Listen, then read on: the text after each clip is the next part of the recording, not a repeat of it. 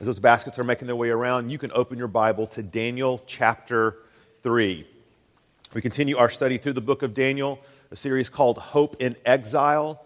As God's people were wrenched away from their homeland in Israel and deported to pagan Babylon, we're looking at what God wanted to teach them, what He wanted to reveal to them about Himself, and by the same token, what He wants to reveal to us about Himself in our own day and age of spiritual exile.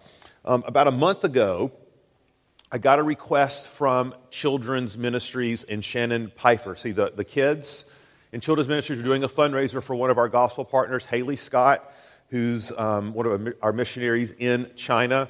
And sort of the enticement, so to speak, for kids to come raise money is that they would get to put a pie in the pastor's face, okay? And they said, would you consent? And I said, well, yes, of course, anything for children in world missions. Of course, I'll do it, of course. And so they even let me choose the pie, okay? It was key lime pie, of course, just my absolute favorite. And so little tiny 8-year-old Abigail Petcher won the grand prize. And she kind of strolls up to the podium, and I'm sitting there getting ready for the pie in the face. And I'm looking at this little girl, and I'm saying, this is going to be a kinder, gentler pie in the face. Okay, this is going to be so awesome. It's going to be like little cream on the nose, and just kind of get a little key lime off the cheek, and eat it. That sort of thing. This is going to be awesome. So I'm kind of waiting there. Then all of a sudden, like a force of nature. Okay, like this woman was like hitting a topspin forehand, like with this pie arrived with extreme prejudice. Let me just tell you, it generated topspin. She came up low to high. This thing just sort of creams me in the face. I'm kid you not, 3 days later, I'm picking sour cream out of my ear. Okay, still, I did not see it coming. In a lot of ways, in our study of Daniel, as we have left off where we were last week with Pastor Josh in chapter 2, we just don't see chapter 3 coming. It's so abrupt. The focus, the shift, the tone. Because remember, at the end of chapter 2, God's grace and favor is all over Daniel and Shadrach, Meshach, and Abednego. Remember, God gave the interpretation of Nebuchadnezzar's dream to Daniel, and Daniel revealed it to the king. He said, this is from God, and Nebuchadnezzar is like, whoa, this is amazing. He promotes Daniel to the number 2 position in all of Babylon. Okay, Daniel effectively ran the empire of Babylon. And not only that, he got to take his 3 friends, Shadrach, Meshach, and Abednego, and promote them to prominent positions in the kingdom. And chapter 2 closes, and there is just incredible favor, incredible grace, incredible mercy, incredible success. In fact, at the end of chapter 2, we even have Nebuchadnezzar making some sort of statement of faith, some sort of confession that he now recognizes that God of the Hebrews is the true God of true gods, and people should worship Him. I mean, it's this is pretty cool. We're ready for some revival in Babylon. And then we get to chapter 3. And as we'll see in this text, Nebuchadnezzar has commissioned the building of a statue. And he says, all of you have to worship it. And by the way, Shadrach, Meshach, and Abednego, you were my favorites, but make no mistake, if you don't worship it too, I'll make you into giant s'mores. Okay? Seriously. Okay? This is serious stuff. Unless you bow the knee. We just don't see this coming. We just don't see it coming. And some of us, life might feel a little bit like that. We're kind of moving along. We're gaining some traction. Things are going pretty good. Okay? And then wham! Some sort of crisis or disappointment or tragedy or suffering. Something that we did not see coming for anything. Sort of our pie in the face moment.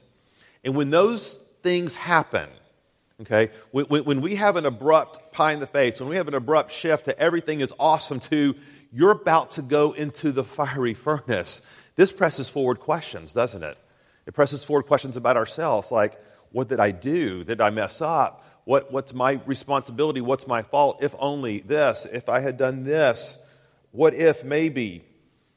But more importantly, folks, those seasons of crisis and exile and the fiery furnace and the pie in the face, whatever you want to call it, really press forward questions about God. And ironically, it's Nebuchadnezzar who was the one asking the key question of the whole passage. Okay, we're getting ready to read this passage in a second, but look at verse 15 just for a second. He asked it cynically, but it is the question. And he says this: who is the God who will deliver you? Who is the God who will deliver you? Have you thought about that? You know, everyone on planet Earth has an answer to that question, whether you're atheist, okay, or Christian, rich, poor, Democrat, Republican, young, old. Everyone looks somewhere for salvation. Everyone looks somewhere for something to save them. And when seasons of trial and exile come upon us, what those things are that we've been trusting in are revealed. The curtain is sort of pulled back. The onion is sort of unmasked. And we see who it is that we've truly been looking to for meaning, for hope, for salvation. Now, the text this morning, let me say, is not complicated. Okay? It's not tricky. It's not. In fact, in many ways, it preaches itself, to which you might be saying, well, then what are you doing here? Okay, but we're going to try to work through it together. It's amazingly straightforward. There's two portraits that Daniel wants us to look at. There's Shadrach, Meshach, and Abednego on one hand, and there's Nebuchadnezzar on the other. And each, and this is important, are purportedly worshiping the same God at the end of chapter 2. Okay? Both groups ostensibly paying homage to the same God of gods, Lord of lords, Yahweh. But, now listen, only one of their gods is real.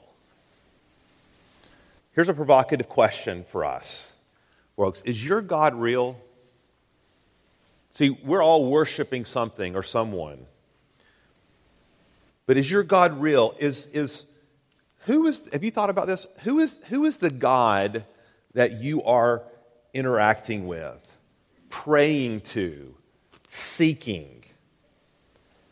Is the God you are worshiping and seeking the biblical God? Is it the God that's built upon the truth of His Word? Or is it a God that you've sort of concocted, that's distorted, or that's small to sort of accommodate however you've decided you wanted to live your life in the first place? And here's what Daniel wants us to know. Only one of these gods can save us. Only one. And it's the God of the Bible. It's the God of His Word. And so we're going to work through the text, okay, under the title, Who is the God that will save you? We're going to read chunks of the text and we'll comment as we go. Let's look at the context, verses 1 through 7, and we'll flash this on the screen for you as well. Now, King Nebuchadnezzar had made an image of gold whose height was 60 cubits and its breadth 6 cubits. He set it up on the plain of Dura in the province of Babylon. Then King Nebuchadnezzar sent together the satraps, the prefects, the governors, the counselors, the treasurers, the justices, the magistrates, and all the officials of the provinces to come to the dedication of the image that King Nebuchadnezzar had set up. Then the satraps, the prefects, the governors, the counselors, the treasurers, the justices, the magistrates, and all the officials of the provinces gathered for the dedication of the image that King Nebuchadnezzar had set up. And they stood before the image that Nebuchadnezzar had set up, and the herald proclaimed aloud, "You are commanded, O peoples, nations, and languages, that when you hear the sound of the horn, the pipe, the lyre, the trigon, the harp, the bagpipe, and every kind of music, you are to fall down and worship the golden image that King Nebuchadnezzar has set up. And whoever does not fall down and worship shall immediately be cast into a burning, fiery furnace." Therefore, as soon as all the peoples heard the sound of the horn, the pipe, the lyre, the trigon, the harp, the bagpipe, and every kind of music, all the peoples, nations, and languages fell down and worshipped the golden image that King Nebuchadnezzar had set up.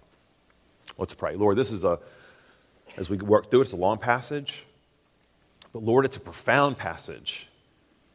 It's meant not to give us 3 steps for spiritual success. It's meant to reveal who you are.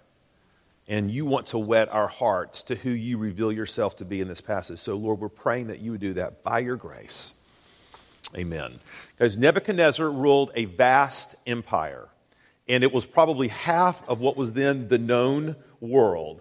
And when Babylon would come in and conquer a land, I mean, they were conquering people from all sorts of religions and backgrounds who worshiped various gods. And it was like a theological goat rodeo, okay, is what it was, all right? And that was fine.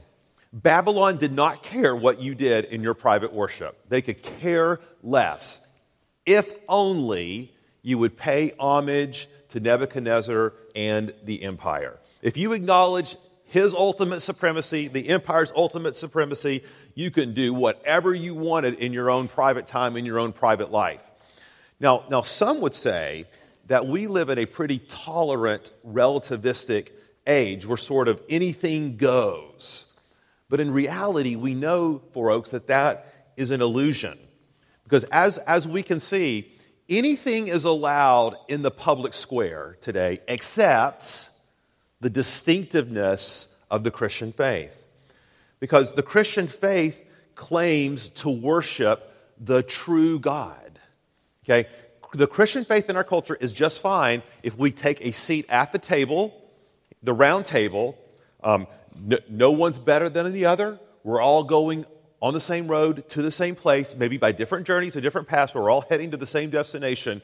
And the time that you immediately step out and say, no, we worship the true God, that is at the point that no accommodation will be made. And guys, that is exactly the same thing that's happening in the text.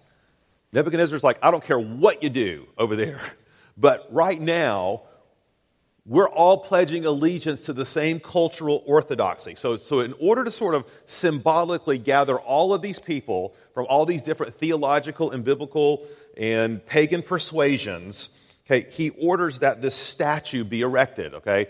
And it's put in cubits, but it's really about 90 feet high by 9 feet wide, okay?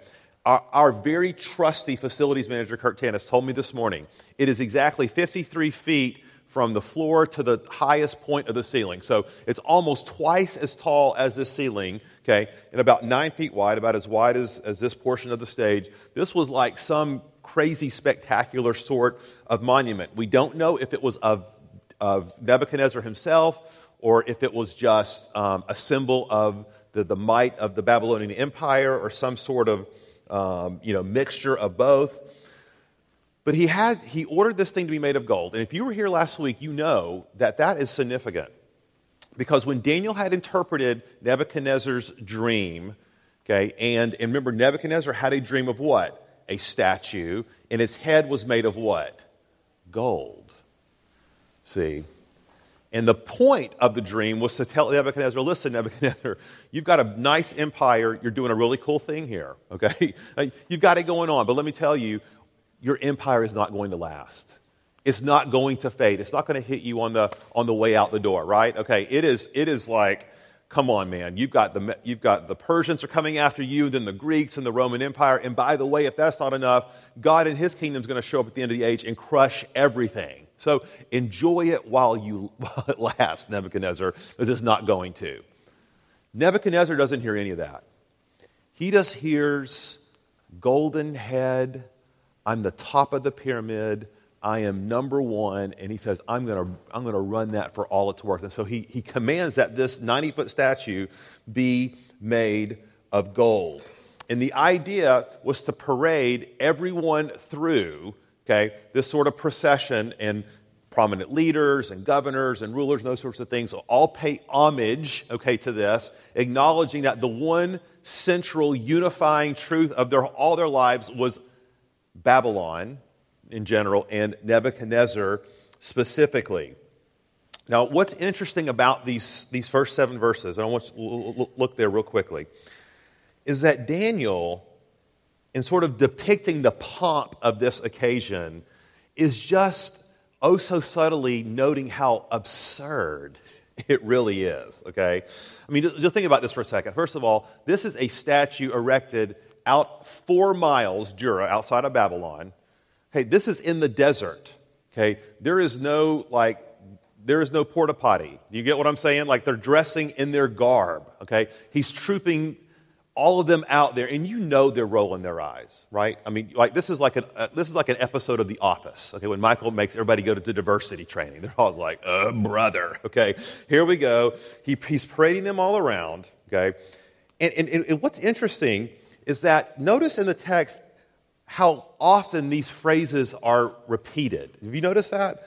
It's like every time he comes to the instruments, okay, he doesn't just like say, and all the instruments, what does he say? The lyre, the this, the this, the this. I mean, if we were there, it'd be the trombone. You digging the trombone? I like the trombone. Okay, but our violin player was highly offended that I keep calling out the trombone. We have the violin player too. Anyway, pretty awesome, okay?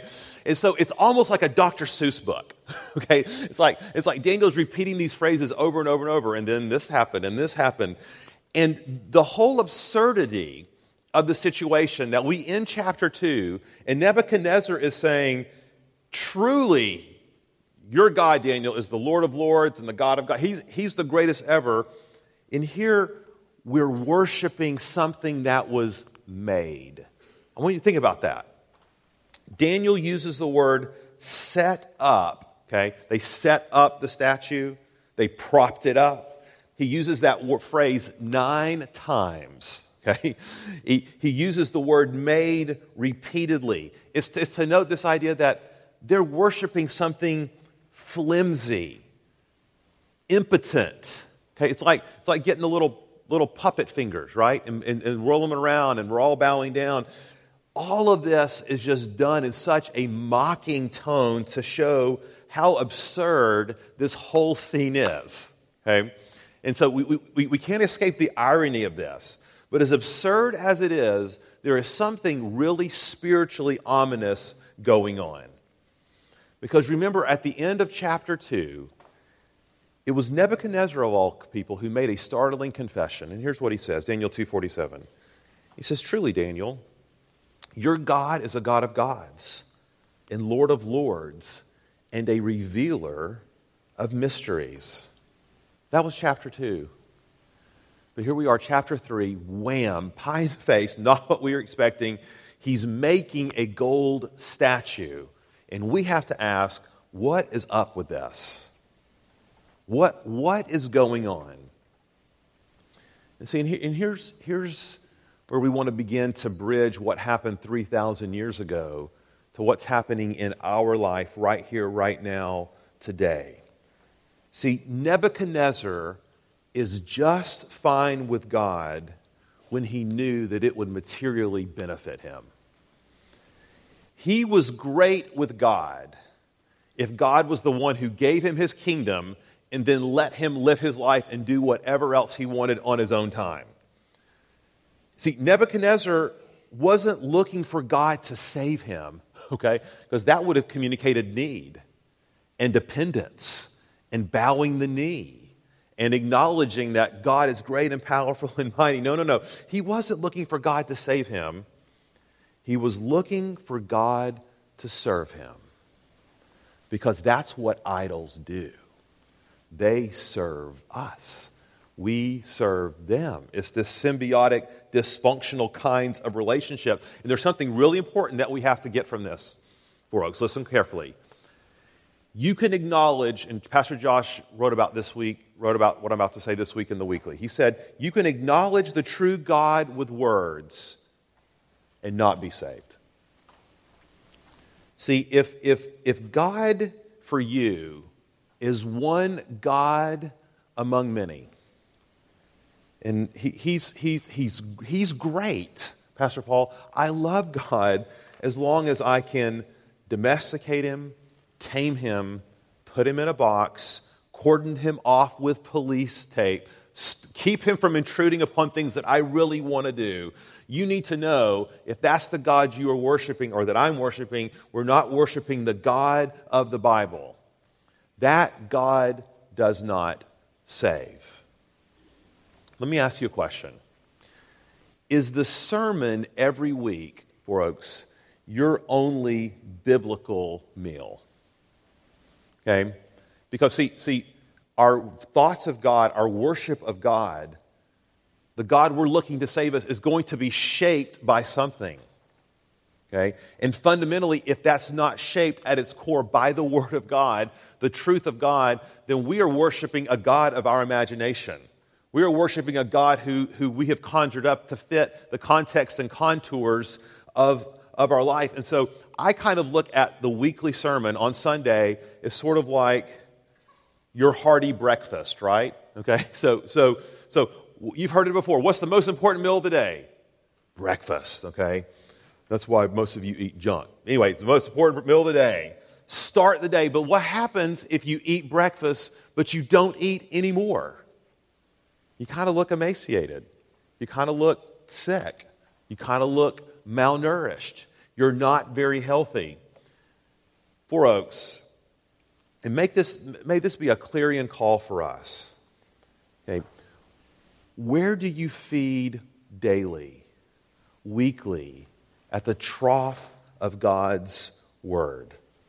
See, God gets small when we get malnourished spiritually. God gets distorted, okay, when we are effectively not eating, okay, for 7 days.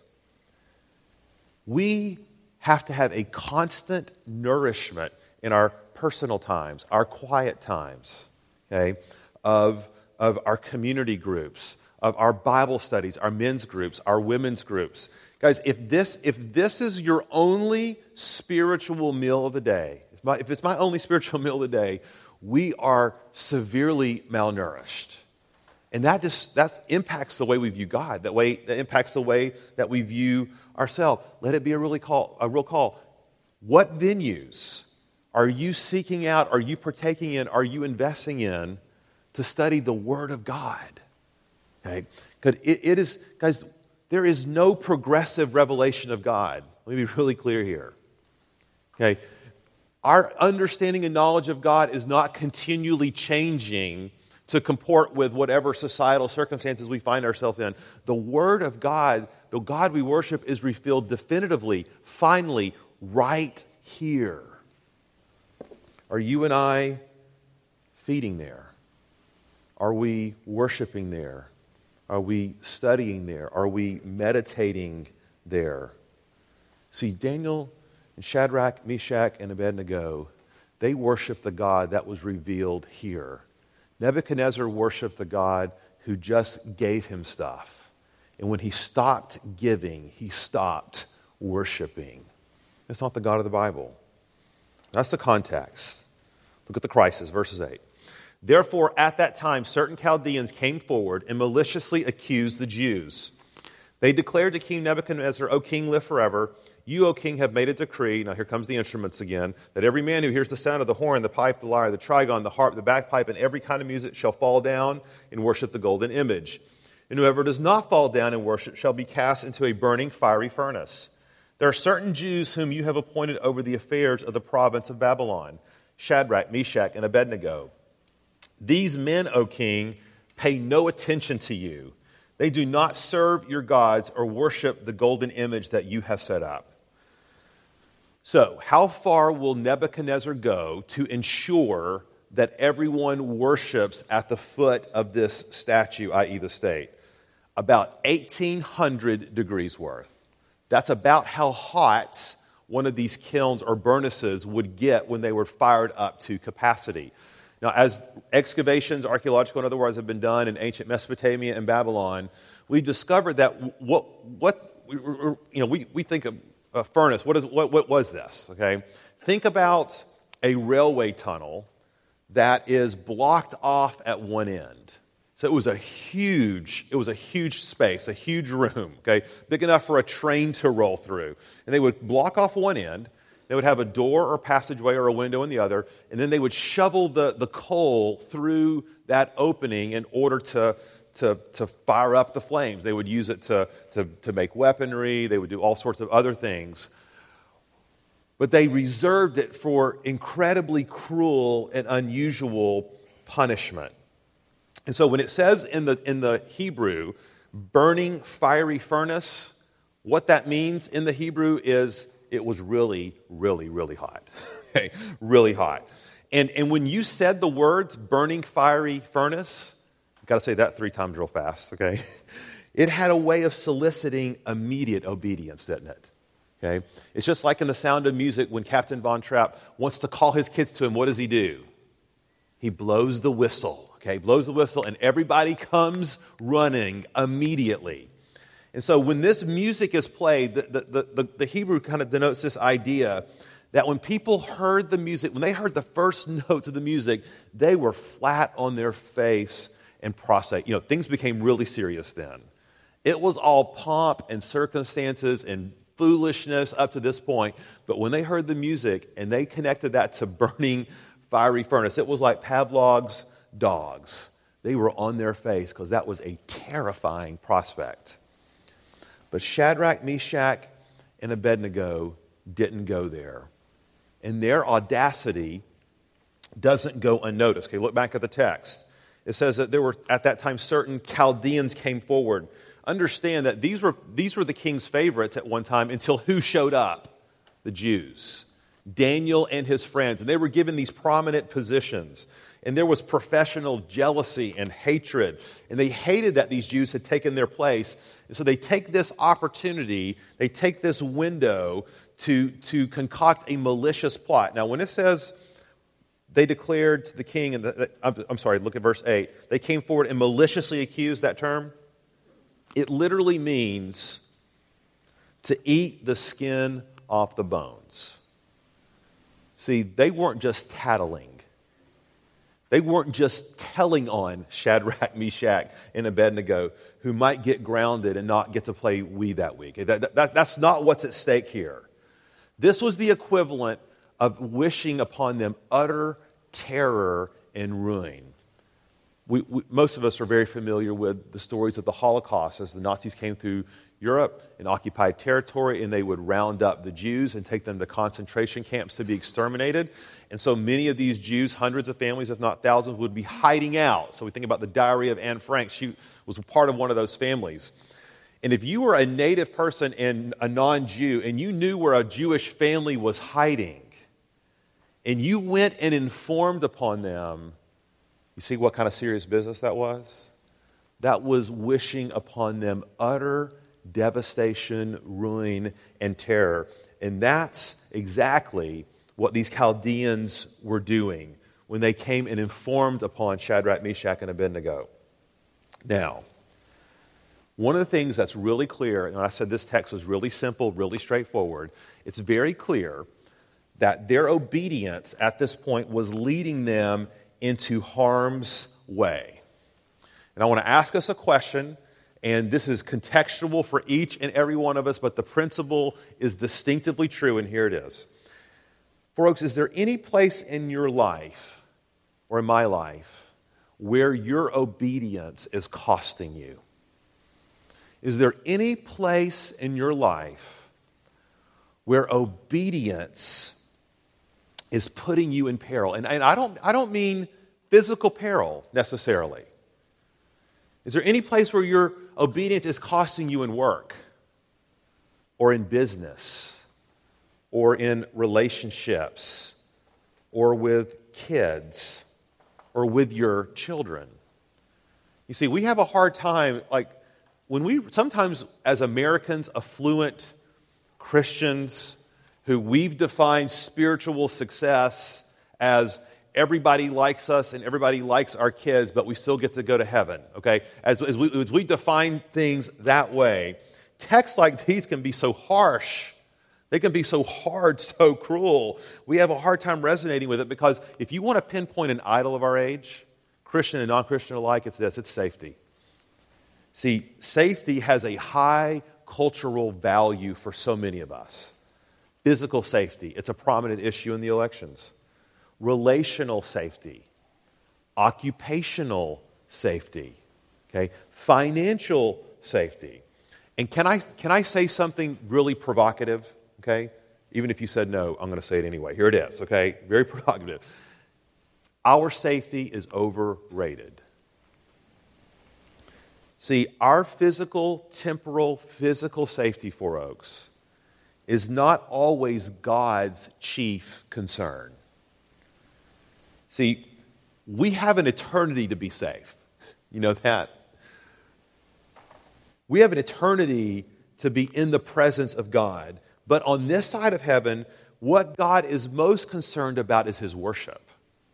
What God is most concerned about is the glory of His name. What God is most concerned about is the proclamation of His name to the nations and to the people who don't know Him. So, when we come across texts like this, we have to say, but Pastor Paul, it sounds like you're saying sometimes as God's people, our obedience will lead us into harm's way. And we're saying, yes, that is exactly what we're saying. And because there's something in us that just rubs or irritates or doesn't fully resonate with that, is an indication, is it not, of how much we've drifted away from the God of the Bible who has clearly revealed Himself. Guys, our obedience does not always mean physical harm. But we have to ask the question, where in your life, where in my life, is obedience costing me? That's the crisis. And here's the crucible, the heart of the text. Verse 13. Then Nebuchadnezzar, in furious rage, commanded that Shadrach, Meshach, and Abednego be brought. So they brought these men before the king. Nebuchadnezzar answered and said to them, "Is it true, O Shadrach, Meshach, and Abednego, that you do not serve my gods or worship the golden image that I have set up? Now, if you are ready when you hear the sound of the horn, the pipe, the lyre, the trigon, the harp, the bagpipe, and every kind of music, to fall down and worship the image that I've made, well and good." Some of you are facing that choice right now. It's well and good if you shirk obedience this way. But if you do not worship, you shall immediately be cast into a burning, fiery furnace. And who is the God who would deliver you out of my hands? So Shadrach, Meshach, and Abednego answered and said to the king, "O Nebuchadnezzar, we have no need to answer you in this matter.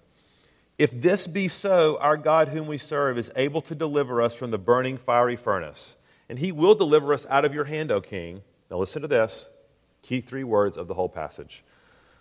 "But if not, be it known to you, O king, that we will not serve your gods or worship the golden image that you have set up." Then Nebuchadnezzar was filled with fury, and the expression of his face was changed against Shadrach, Meshach, and Abednego. And he ordered the furnace heated 7 times. It just means that as hot as possibly they could make it. Then it was usually heated. And he ordered some of his mighty men of his army to bind Shadrach, Meshach, and Abednego and to cast them into the burning fiery furnace. Then these men were bound in their cloaks, their tunics, their hats, and their other garments, and they were thrown into the burning fiery furnace. Because the king's order was urgent and the furnace overheated, the flame of the fire killed those men who took up Shadrach, Meshach, and Abednego. And these 3 men fell bound into the burning fiery furnace. Because when you have a hard thing to tell someone, do you go digital? You know what I mean? Like, are you somebody who likes to text or Facebook or email hard news? Hey, when we do that, and don't do that, by the way. Hey, why do we do that? Because it's easier sometimes to communicate that way rather than get in a room where there's relational tension and tell something hard to someone's face. Okay, that kind of raises the stakes, doesn't it? Nebuchadnezzar knows this. These are his favorites. And it's kind of like, okay, surely you must have gotten the news wrong. Okay, let's bring them in. And they're well known, so we have to make this very clear, okay? It'd be highly unusual for the king to give a second chance in this kind of circumstance. But he brings them in, and he is so certain, in person, looking at the fiery furnace, looking at me, there is no way they cannot bow. There is no way they cannot capitulate. And you can imagine the enormous pressure that they were under. And you can imagine, guys, there's lots of reasons that they could not have bowed. If this was in our day and age, what are some of the reasons that we would give, or that they could have given, for why it was okay. God would understand if we just bow the knee. We might pull that whole public-private thing, right? Privately, I believe in God, I trust in Him, but publicly, I show a different face. Because this happens with politicians all the time. Staunchly pro-life. Convicted religiously about their convictions in this area, but I'm going to put it away for the sake of the party, in the sake of my position, public and private. We could lean back on that. We could say, God, you've elevated me to this amazing position of favor. Like Shadrach, Meshach, and Abednego may have said, Jews need friends in high places, right? Okay, He strategically positioned us. He's given us favor with the king. Surely God is not asking us to forfeit that. There are lots of reasons they could not have bowed. Lots of reasons that we may be tempted not to bow. But there's one central truth that guides everything that happens at this point. It's found in verses 17 through 18. Let's read it again. They said, if this be so, this is Shadrach, Meshach, and Abednego. If this be so, our God, whom we serve, is able to deliver us from the burning fiery furnace, and He will deliver us out of your hand, O king. Now listen to this. But if not, be it known to you, O king, that we will not serve your gods or worship the golden image that you have set up. These two verses are a great spiritual diagnostic for every one of us in here if we really want to know who or what we are worshiping. 3 small words. But if not. Let me ask you a question. Folks, where is it hard? Where is it difficult? Where is it maybe even excruciating to say, for you to say, but if not? God, please change my child's heart. But if not. God, would you please heal my terminal cancer? But if not. Prayed with the man after the first service who's in excruciating, just debilitative pain, wrestling with this text. God, would you please take this pain away?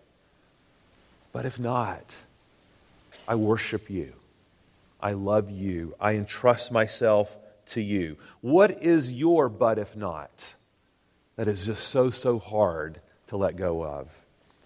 God, save my marriage. But if not, God, give me financial security. I beg you. But if not, I'll remain faithful and I will worship you. See, this is the litmus test of all litmus tests. And none of us, hear this folks, are able to say, but if not, apart from the life-giving grace and eyes of faith that God gives us. To be able to see His goodness, not despite the fiery furnace, but in the fiery furnace. See, for the people of God, Shadrach, Meshach, and Abednego, their but if not is fueled by this idea. I don't want to fry in this furnace. This is not where I want to die. But there are higher stakes involved. God is magnifying His name. God is proclaiming His name to all of these people who do not know Him. God, you're using this circumstance to connect a people to you. Guys, the central truth of this passage is not that if you trust God, He will rescue you from the fiery furnace. Okay? That's not the moral of the story. They fully recognize He may not.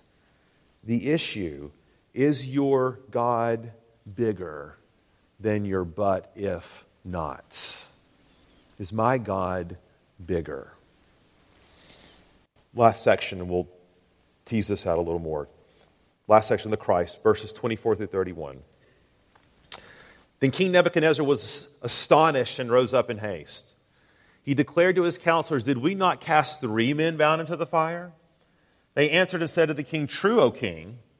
And he answered and said, "But I see 4 men unbound, walking in the midst of the fire, and they are not hurt. And the appearance of the 4th is like a son of the gods." Then Nebuchadnezzar came near to the door of the burning fiery furnace, and he declared, "Shadrach, Meshach, and Abednego, servants of the Most High God, come out and come here." The audacity. Then Shadrach, Meshach, and Abednego came out from the fire. And the satraps, the prefects, the governors, and the king's counselors gathered together and saw that the fire had not any power over the bodies of those men. The hair of their heads was not singed, their cloaks were not harmed, no smell of fire had come upon them. Nebuchadnezzar answered and said, "Blessed be the God of Shadrach, Meshach, and Abednego, who has sent his angel and delivered his servants who trusted in him, and set aside the king's command and yielded up their bodies rather than serve and worship any god except their own God. Therefore I make a decree. Any people, nation, or language that speaks anything against the God of Shadrach, Meshach, and Abednego shall be torn limb from limb, and their houses laid in ruins, for there is no other God who is able to rescue in this way." Then the king promoted Shadrach, Meshach, and Abednego in the province of Babylon. John Calvin, Reformer, has something very interesting to note about this passage. He notes that there's any number of ways that God could have saved Shadrach, Meshach, and Abednego. He could have extinguished the fire. He could have orchestrated, through his sovereign plan, through natural disaster. He could have spared them from getting in the furnace at all. But instead, we have to ask God, what? Think about this. Because you can trust God and still be terrified. Do you know this? You can trust God and still be terrified. The fact that can you think about this? They were bound. They were carried. As they got closer to the fire, they could smell it. They could hear it. That they heard the agony of the destruction of the men who were throwing them into the fire. They were tossed into the fire, and they were anticipating what is going to happen when I land in this pit. We have to ask, why does God go through all this if he was going to save them anyway? I think, guys, it's an important spiritual lesson for us. Because God sometimes doesn't keep his people out of the furnace, but he finds them right in the middle of it. See, there's a 4th man who comes on this scene. And there's lots of debate about who this person is. And Nebuchadnezzar said he's an angel, but we don't necessarily trust Nebuchadnezzar's interpretive abilities. Others have said, well, this is Jesus Christ, and it's the pre-incarnate Savior, and it could be, it's hard to know for sure. That's not, the most important thing to note is that this is God's Savior. God is the hero. God is the one rescuing. You see, I think he didn't spare them from the furnace in terms of being tossed in because everyone in here is in the furnace at some point. Some of you are in the furnace right now. Some of you know, if I'm not in the furnace now, I'm going to be in the furnace soon. Some of you have been in the furnace for weeks, for months, years, decades. Because when you're in the furnace, whatever that furnace is for you, what do you see? Is it just smoke and fire and confusion and pain? Or do you see, as Shadrach, Meshach, and Abednego did, the very presence of God? See, my prayer for us as a church is we come to texts like this, that we don't Sunday schoolize them. We don't moralize them. 3 steps to being spared from the furnace. 3 steps to success in the Babylon that you're in. No. The central lesson is what Nebuchadnezzar inadvertently stumbles onto when he says this. There's no God who can rescue like this God. See, God does not always shield you from danger, for Oaks, but he always meets you in in the middle of it. See, that's when we talk about the gospel in Daniel is everywhere. See, the gospel is simply this, folks. Regardless of whatever furnace you find yourself in the middle of right now, God has already rescued you. God has already rescued me by the fourth man, Jesus Christ. That's the God we worship this morning. That is the only God who saved. The only God who will save you, the only God who will save me is the one who sent his Son, Jesus Christ, to die in our place, to go into that fiery furnace, so that when we find ourselves there, we will know that he has preceded us and that he is preparing for us an eternal weight of glory that will far outweigh them all. Because that's the central meaning of this table this morning. Jesus is the only God who can save. There is no other, but he's available to you. He's available to me.